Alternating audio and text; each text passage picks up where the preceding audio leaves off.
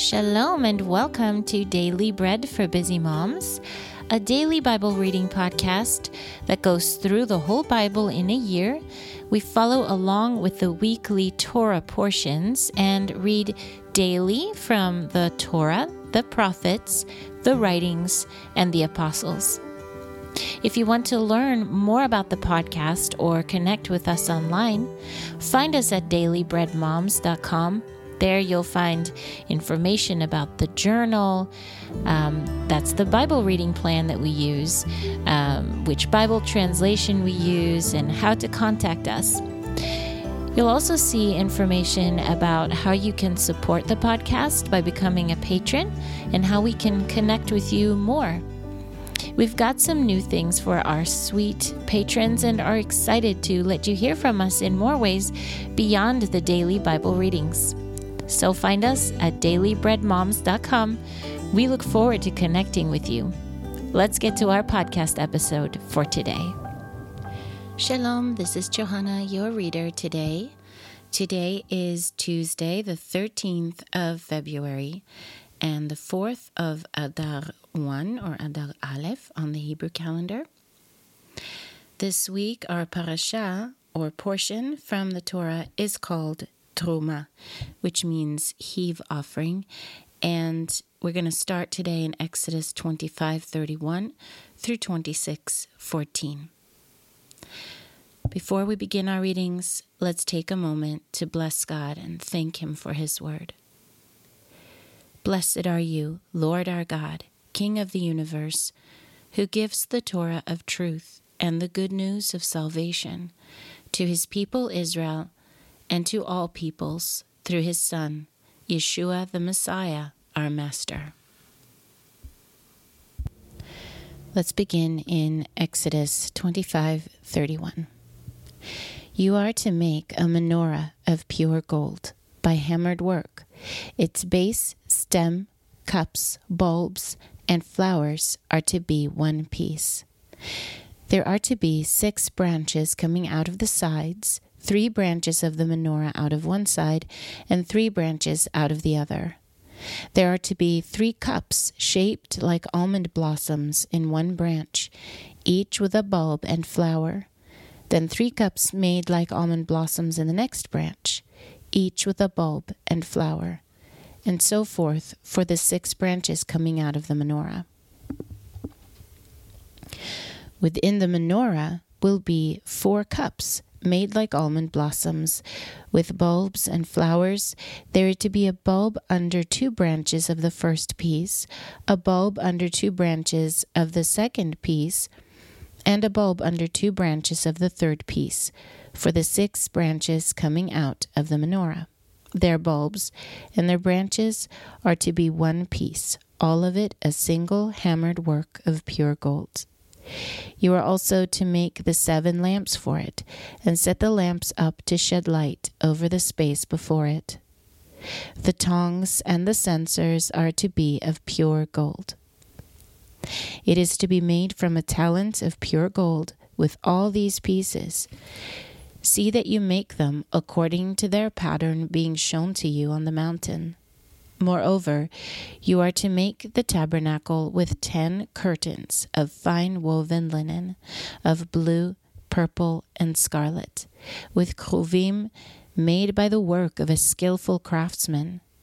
The length of each curtain is to be 28 cubits, and the width of each curtain 4 cubits. All the curtains are to have the same measure. 5 curtains are to be coupled together to one another, and the other 5 curtains are also to be coupled one to another. Also, make loops of violet on the edge of the one curtain that is outermost in the first set, and do likewise within the edge of the curtain that is outermost in the second set. You are to make 50 loops in the first curtain, and 50 loops on the edge of the curtain that is in the second set. The loops are to be opposite one another. Then make 50 clasps of gold, and couple the curtains one to another with the clasps, so that the tabernacle may be one piece. You are to make curtains of goat hair for a tent over the tabernacle, 11 curtains in all. The length of each curtain is to be 30 cubits, and the width of each curtain 4 cubits. The 11 curtains are to have the same measurement. You are to couple 5 curtains by themselves and 6 curtains by themselves, and double over the 6th curtain on the forefront of the tent. Then make 50 loops on the edge of the one curtain that is outermost in the first set, along with 50 loops on the edge of the curtain that is outermost in the second set. Make 50 bronze clasps, put them into the loops, and couple the tent together so that it may be one. As for the overhanging part that remains of the tent curtains, the half curtain that remains is to hang over the back of the tabernacle. The extra cubit on one side, as well as the cubit on the other side, which remains in the length of the curtains of the tent, is to hang over the sides of the tabernacle on each side, to cover it. You are to make a covering for the tent of ram skins, dyed red, and a covering of seal skins above. That was Exodus 25:31 through 26:14. Today's portion from the prophets is 1 Kings 21. Now it came about after these things that Naboth the Israelite had a vineyard in Israel, next to the palace of King Achav of Samaria. Achav spoke to Naboth, saying, "Give me your vineyard so that I may have it for a garden of herbs, since it is right next to my house. I'll give you a better vineyard than it in exchange, or if it seems better to you, I'll give you its price in money." But Naboth said to Achav, "The Lord forbid that I should give you the inheritance of my fathers." So Achav went into his house sullen and resentful because of the word which Naboth the Israelite had spoken to him. And when he had said, "I will not give you the inheritance of my father," he lay down on his bed, turned away his face, and would eat no food. Then his wife, Izebel, came to him and asked him, "Why is your spirit so sullen that you are eating no food?" Then he told her, "Because I spoke to Naboth the Israelite and asked him, 'Give me your vineyard for money, or if it pleases you, I'll give you another vineyard for it.' But he answered, 'I will not give you my vineyard.' Then his wife, Izebel, said to him, 'Now, do you really govern the kingdom of Israel? Arise, eat some food, and let your heart be merry. I will get you the vineyard of Naboth the Israelite.' So she wrote letters in Achav's name, sealed them with his seal, and sent the letters to the elders and the nobles who were living with Naboth in his city. She wrote in the letters, saying, 'Proclaim a fast, and set Naboth at the head of the table. Then seat 2 sons of Belial before him, and let them testify against him, saying, "You cursed God and the king." Then take him out and stone him to death." So the men of his city, the elders and the nobles who lived in his city, did just as Izebel had bid them, just as was written in the letters that she had sent to them. They proclaimed a fast, then seated Naboth at the head of the people. Then the 2 worthless men came in and sat before him, and the worthless men testified against him, against Naboth before the people, saying, "Naboth cursed God and the king." Then they carried him out of the city and stoned him to death. Then they sent word to Izebel, saying, "Naboth has been stoned and is dead." Now when Izebel heard that Naboth had been stoned and was dead, Izebel said to Achav, "Arise, take possession of the vineyard of Naboth the Israelite, which he refused to sell you for money. For Naboth is not alive, but dead." As soon as Achav heard that Naboth was dead, Achav rose up to go down to the vineyard of Naboth the Israelite to take possession of it. Then the word of the Lord came to Eliyahu the Tishbite, saying, Arise, go down to meet King Achav of Israel, who is in Samaria. Behold, he is in the vineyard of Naboth, where he has gone down to take possession of it. You shall speak to him, saying, Thus says the Lord, have you murdered and then taken possession? You shall also speak to him, saying, Thus says the Lord, in the same place where dogs licked the blood of Naboth, shall dogs lick your blood too. Achav said to Eliyahu, Have you found me, my enemy? I have found you, he answered, because you have sold yourself over to do what is evil in the Lord's eyes. Behold, I will bring evil upon you, utterly sweep you away, and will cut off from Achav every male, both bond and free in Israel. I will make your house like the house of Yerav'am, son of Nevat, and like the house of Baasha, son of Achiah, because you provoked my anger by leading Israel to sin. The Lord has also spoken about Izebel, saying, The dogs will devour Izebel by the wall of Israel. Any of Achav who die in the city, the dogs will eat, and any who die in the country, the birds of the sky will eat. Surely there was none like Achav, who sold himself over to do evil in the Lord's eyes, at the instigation of Izebel his wife. He did grossly loathsome acts in following idols, just like all that the Amorites had done, whom the Lord had dispossessed before the children of Israel. Now when Achav heard those words, he tore his clothes, put sackcloth on his body, fasted, lay in sackcloth, and walked about subdued.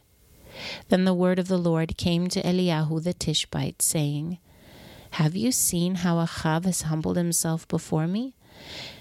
Because he has humbled himself before me, I will not bring the evil in his days, but in his son's days I will bring the evil upon his house. That was 1 Kings 21. Today's portion from the writings is Psalm 112.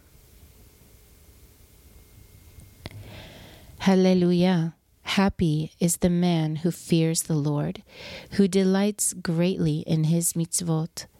His offspring will be mighty in the land. The generation of the upright will be blessed. Wealth and riches are in his house, and his righteousness endures forever. Light shines in the darkness for the upright. Gracious, compassionate, and just is he. Good comes to a man who is gracious and lends. He will order his affairs with fairness. Surely he will never be shaken. The righteous are remembered forever. He is not afraid of bad news. His heart is steadfast, trusting in the Lord. His heart is secure. He will not fear until he gazes on his foes. He gives freely to the poor. His righteousness endures forever. His horn is lifted high in honor. The wicked will see it and be indignant. He will gnash with his teeth and waste away. The desire of the wicked will perish. That was Psalm 112. Our last portion for today is from the Apostles, and it is Yochanan, or John, chapter 7, verses 1 through 24.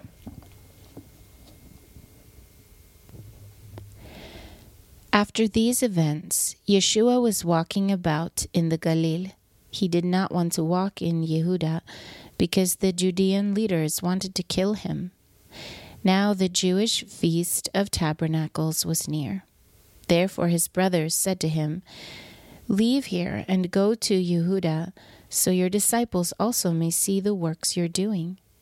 No one who wants to be well known does everything in secret. If you are doing these things, show yourself to the world. for not even his brothers were trusting in him. Therefore Yeshua said to them, "My time has not yet come, but your time is always at hand. The world cannot hate you, but it hates me because I testify that its works are evil.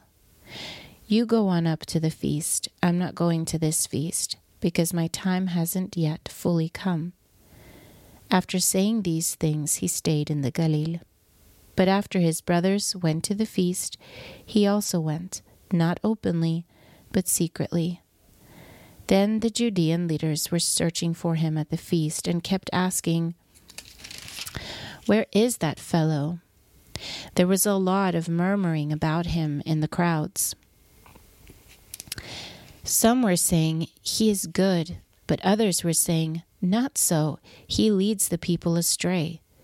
Yet no one spoke openly about him for fear of the Judean leaders. About halfway through the feast, Yeshua went up to the temple and began teaching. Then the Judean leaders were amazed, saying, "How does this man know so much, having never been taught?"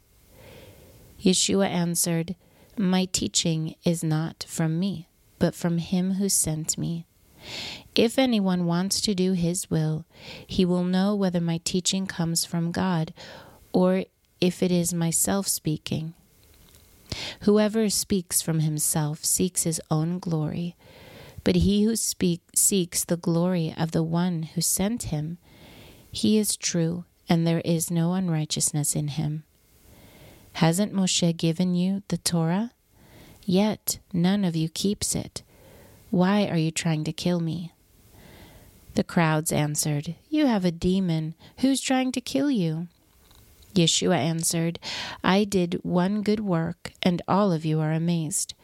Because Moshe has given you circumcision, though it is not from Moshe but from the patriarchs, you circumcise a man on Shabbat. If a man receives circumcision on Shabbat so that the Torah of Moshe may not be broken, why are you angry that I healed a man's whole body on Shabbat? Do not judge by appearance, but judge righteously."